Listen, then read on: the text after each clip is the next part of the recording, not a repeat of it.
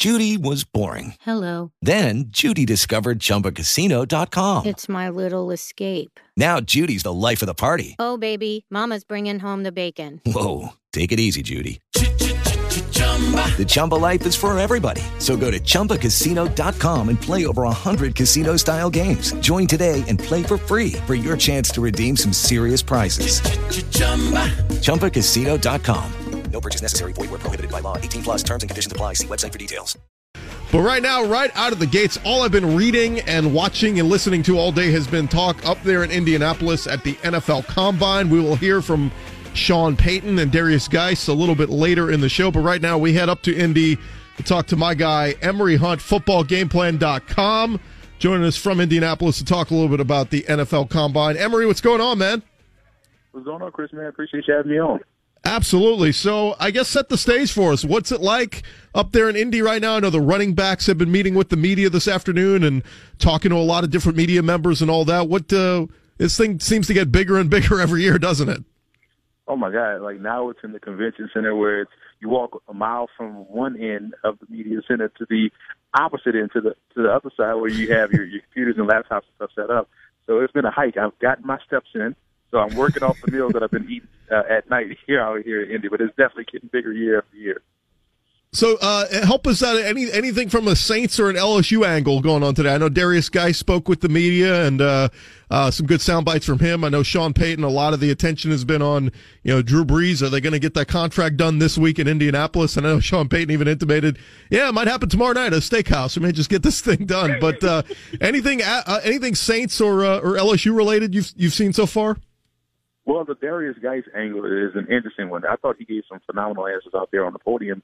He was candid, he was expressive, and you like to see guys being upfront and honest, with the media as far as answering questions and not giving you canned, standard answers. He really had some thoughtful, insightful stuff. He told the media, like, hey, I'll let you guys tell me what my strengths are, what my weaknesses are. He said he runs a lot like a lot of different backs in the league. Marshawn Lynch was one of them. So he was real candid about his game. I think he's also wanting to show that he can catch a football. And a lot of times it's not about that he can't catch a ball. It's just what he wasn't asked to do so at LSU. So he can't wait to get out here when they run the drills and showcase his hands. Yeah, and I wonder how much Leonard Fournette, being as productive as he was his rookie year, the guy behind him, I think most people remember, there were discussions that Darius Geis may be even better than Leonard Fournette at LSU. So I wonder how much that helps him going into the draft process. Of course, being able to go out there and show off his speed, should run a really good 40. And like you said, being able to show that versatility, catching balls out of the backfield, which obviously LSU just kind of underutilized him there. But I got to think, he's going to go in the first round. Where do you think he's projected right now? Honestly, I would say he's probably projected toward the let's say 16 through 32, so the back half of the first round. So you look at teams that are in play, they're Seattle Seahawks. You mentioned Marshawn Lynch. That's when he was thriving with Seattle. Maybe the Oakland Raiders could look at a possible tailback. So I think those are some teams on the back half of the first round that would be ideal fits for a guy like Darius Geis. I think my favorite part of Geis speaking with the media, one of the media members said, seems like you'd be a perfect fit in the AFC North. And he said, yeah, I got to be honest, I don't even know what teams are in that division. See what I'm saying? That's the candid answers that you get. And I like that. It shows that, he's just being honest, he's being real, and it's being authentic. Yeah, and the best thing about Geis is always has a smile on his face, always a happy-go-lucky guy. And I think that helps. I think personality is as much of the evaluation in this draft process in Indianapolis, rather than the combine process, as the measurables. Okay, you got this arm length and you ran the shuttle drill this fast, but if you got a personality and you could show those leadership qualities, that's what a lot of teams are looking for too. Especially when you have a personality like Geis, you just described as happy-go-lucky. When you're happy-go-lucky and nothing seems to faze you, that's the type of people that other people want to be around. And also, you're not going to sweat the small stuff. And when you're down in games, because you will be down, you will have your trials and tribulations, you know that the brighter day is coming. The next play could be the best play. So that type of guy with that type of personality is the one that you really want on your team, because it's going to keep everybody grounded, keep them loose, keep them happy, and then he's going to go out there and perform. So it shows you that he does take the game seriously, which is also important. Well, I'm always down for a Kyle Turley who will rip somebody's helmet off and throw it into the stands, too. I mean, I'll take that any day as well. It's funny you say that as the Jets guy just walk right past. We're talking with Emory Hunt. FootballGamePlan.com is the website. I know you caught up with John Dorsey, the GM of the Browns, this morning. He had some interesting thoughts, including saying, look, they're not open to they're not they're not closed-minded to trading back or trading down or whatever they need to do. What do you make of the Browns' approach here, having basically two top 5 picks in this draft? I like the approach that they're taking because a lot of people want to focus the attention on, the previous regime didn't take X, Y, Z quarterback. Well, they also did take DeShone Kizer, who played tough football throughout the course of his rookie year, had ups and downs, but was getting better each and every week, like John Dorsey pointed out. So in comes the new GM, and he's like, hey, we have a young quarterback. I actually had him in when I was in Kansas City. Todd Haley had him in when he was in Pittsburgh. Both guys are now in Cleveland. So that's why you kind of say, okay, maybe they may not take a quarterback. When I was talking to him about the running back position, he kind of perked up. I was like, hey, what about a guy that can really score from anywhere on the field? He's like, kind of smirked. He's like, that's the kind of guy you want on your team. Obviously, we're talking about a Saquon Barkley or Darius Geis. So he's not opposed to taking that guy early. And if he does, with all these quarterbacks that people would want, that puts the number 4 pick in play to where it could be like Boardwalk and Park Place as far as, the value. Or they could take another guy that can help their team right away and continue to build around a young, improving quarterback, DeShone Kizer. Yeah, you mentioned Kizer, and I think a lot of people don't really, or a lot of people have immediately counted him out, and they assume, okay, well, the Browns have 2 top 4 picks. They're going to take a quarterback with one of those, and they very well still could. But have you heard anything? I mean, there was talks a couple weeks ago on A.J. McCarron in Cincinnati, and maybe Cleveland could be interested in trade for him. How likely is it the Browns maybe go a free agency route or a trade route instead of taking a quarterback at 1 or 4? I think it's probably more likely that they sign a veteran free agent and cut loose one of the younger guys on the team that they have, maybe a Cody Kessler or maybe a Kevin Hogan. But I do believe, based off what I've heard today and based off what I've seen them say throughout the course of John Dorsey getting there, when he first got hired, he talked about DeShone Kizer and how he thought he was a very good player when he was at Kansas City. Actually brought him in for one of the visits. I think they may ride with Kizer because, if we're being honest, they have 3 veteran quarterbacks on the team already. You have Kizer, you have Hogan, you have Kessler. All 3 guys have played games in the league, so technically they are veterans. I think what will happen is that they're going to try to make the team the best possible team around whomever is going to be that guy, whether it's Kizer this year, and if he can't show improvement like Goff did in year 2, like Matt Stafford did in year 2, like Aikman did in year 2, like Peyton Manning did in year 2, then they're going to go back and say, okay, we're going to go and find a quarterback, because when you look at the team now, it's in a better position for a guy to step in right away and win. Talking with Emory Hunt, FootballGamePlan.com. So, Emory, from a Saints standpoint, we know the Saints have a first-round pick. They pick at 27 overall. They have no second-round pick because they gave it up for Alvin Kamara last year. And then in the third round, they'll be picking on the back end of that third round.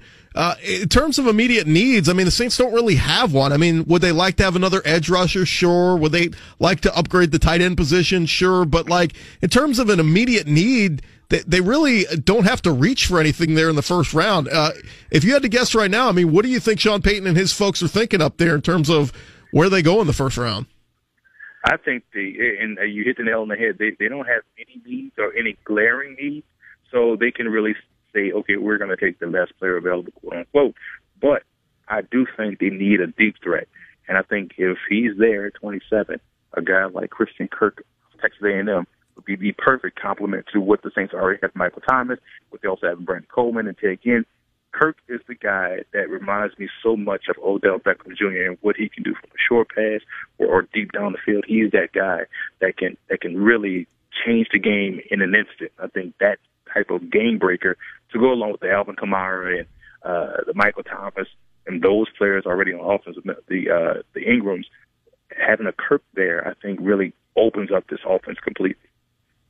What about on back to some of the LSU guys on Monday? Dante Jackson is going to run at the combine. A lot of people think, track backfield, or rather, in his background, is he going to break 4.3 on Monday, Dante Jackson? I think so, because he's also 175. So you got all that going on for him. He's light as a flea. He can fly. So I think he's going to get like at least 4.3 or maybe crack that 4.28 number. But and I said this before. I tweeted this out. I wanted to make sure I worded it perfectly so that people can understand the point. His speed and the fact that because he's so fast, so quick, so explosive, he is always on his guy, always on his man. And if he can catch the ball or learn how to catch the ball, then he would lead the league in picks. So I compared his speed and explosiveness and his ability to stick man-to-man, whether it's on the outside or in the slot, to Darrell Green. Darrell Green had that type of burst to where he was able to pick off slants. Dante Jackson drops far too many interceptions. He can just stay in front of the jugs machine, lives there, and catches half of the passes, the picks he drops. Oh, my goodness. But from a speed, explosive, and matchup standpoint, he's one that to me is a first-round talent. Yeah, he had at least 6 or 7 this year that he let go. I mean, LSU might have won 1 or 2 more games this year if he hangs on to some of those footballs out there on the field. One other guy for you, Emory, on Sunday, Arden Key be out there with the edge rushers. Obviously, a lot of question marks with him. If this were a year ago, he'd be a first rounder, no doubt. But obviously, the offseason question marks. He came when he rejoined the team, he was out of shape. And now, to his credit, he was able to work himself back into shape over the course of the season and have some very productive games. But where are you on Arden Key in this draft? See, that you mentioned all of where I am on Arden Key. Which one you're going to get? Are you going to get the one from his freshman and sophomore year, or are you going to get the one from this past season that was 265? Right. Because those are 2 different players. If you get the one that was there his freshman and sophomore year when he had the quote burst and the explosiveness off the edge, that's the key you want, because he had the relentlessness. He was going to be the next top pass rusher. But the one we saw this year, he just looked like a basic defensive end. So I'm interested to see how he measures out here and how he runs and how he moves through the bag drills. Because if he can get back down about 245, maybe 235, something like that, and be a rush in or weak side defensive end in a 3-4 defense, I think he can be that edge rusher. But we got to wait and see which key shows up here in Indy. What I love about your website, Emory, is you keep track of everybody at all levels of college football. Give me a name nobody's talking about, maybe a small school guy that you think is going to come to the Combine and light it up this weekend. Keep an eye on Fordham's tailback, Chase Edmonds, the running back. This is a guy that I've seen a lot of. I'm out here in New York City. I've actually broadcasted 3 or 4 Fordham games, and I've seen him since his freshman year, so I've watched him grow as a player. Had he not been saddled with nagging injuries this year for the first time in his career, those ankle injuries, he would have broken the FCS and FBS rushing record this season. So he's fully healthy. I think he's going to run a solid 40, but he's going to showcase himself very well in the 3-cone, the shuttle, and also catching the ball. He's a dynamic player, and I'm excited to see him get out here and compete. There you go, Chase Edmonds. That's the type of guy the Saints will sign late, and then he'll end up being a stud in training camp or something. It always happens that way. He is Emory Hutt. You can follow him on Twitter, FBall Game Plan. And of course, the website is footballgameplan.com. Emory, thanks so much for jumping on with us, man. We appreciate it. Thanks, Chris. I appreciate it. All right, man, and keep that 504 number alive. I love it. I love keeping the New Orleans phone number there. Judy was boring. Hello. Then Judy discovered ChumbaCasino.com. It's my little escape. Now Judy's the life of the party. Oh, baby, mama's bringing home the bacon. Whoa, take it easy, Judy. The Chumba life is for everybody. So go to ChumbaCasino.com and play over 100 casino-style games. Join today and play for free for your chance to redeem some serious prizes. ChumbaCasino.com. No purchase necessary. Void where prohibited by law. 18+ terms and conditions apply. See website for details.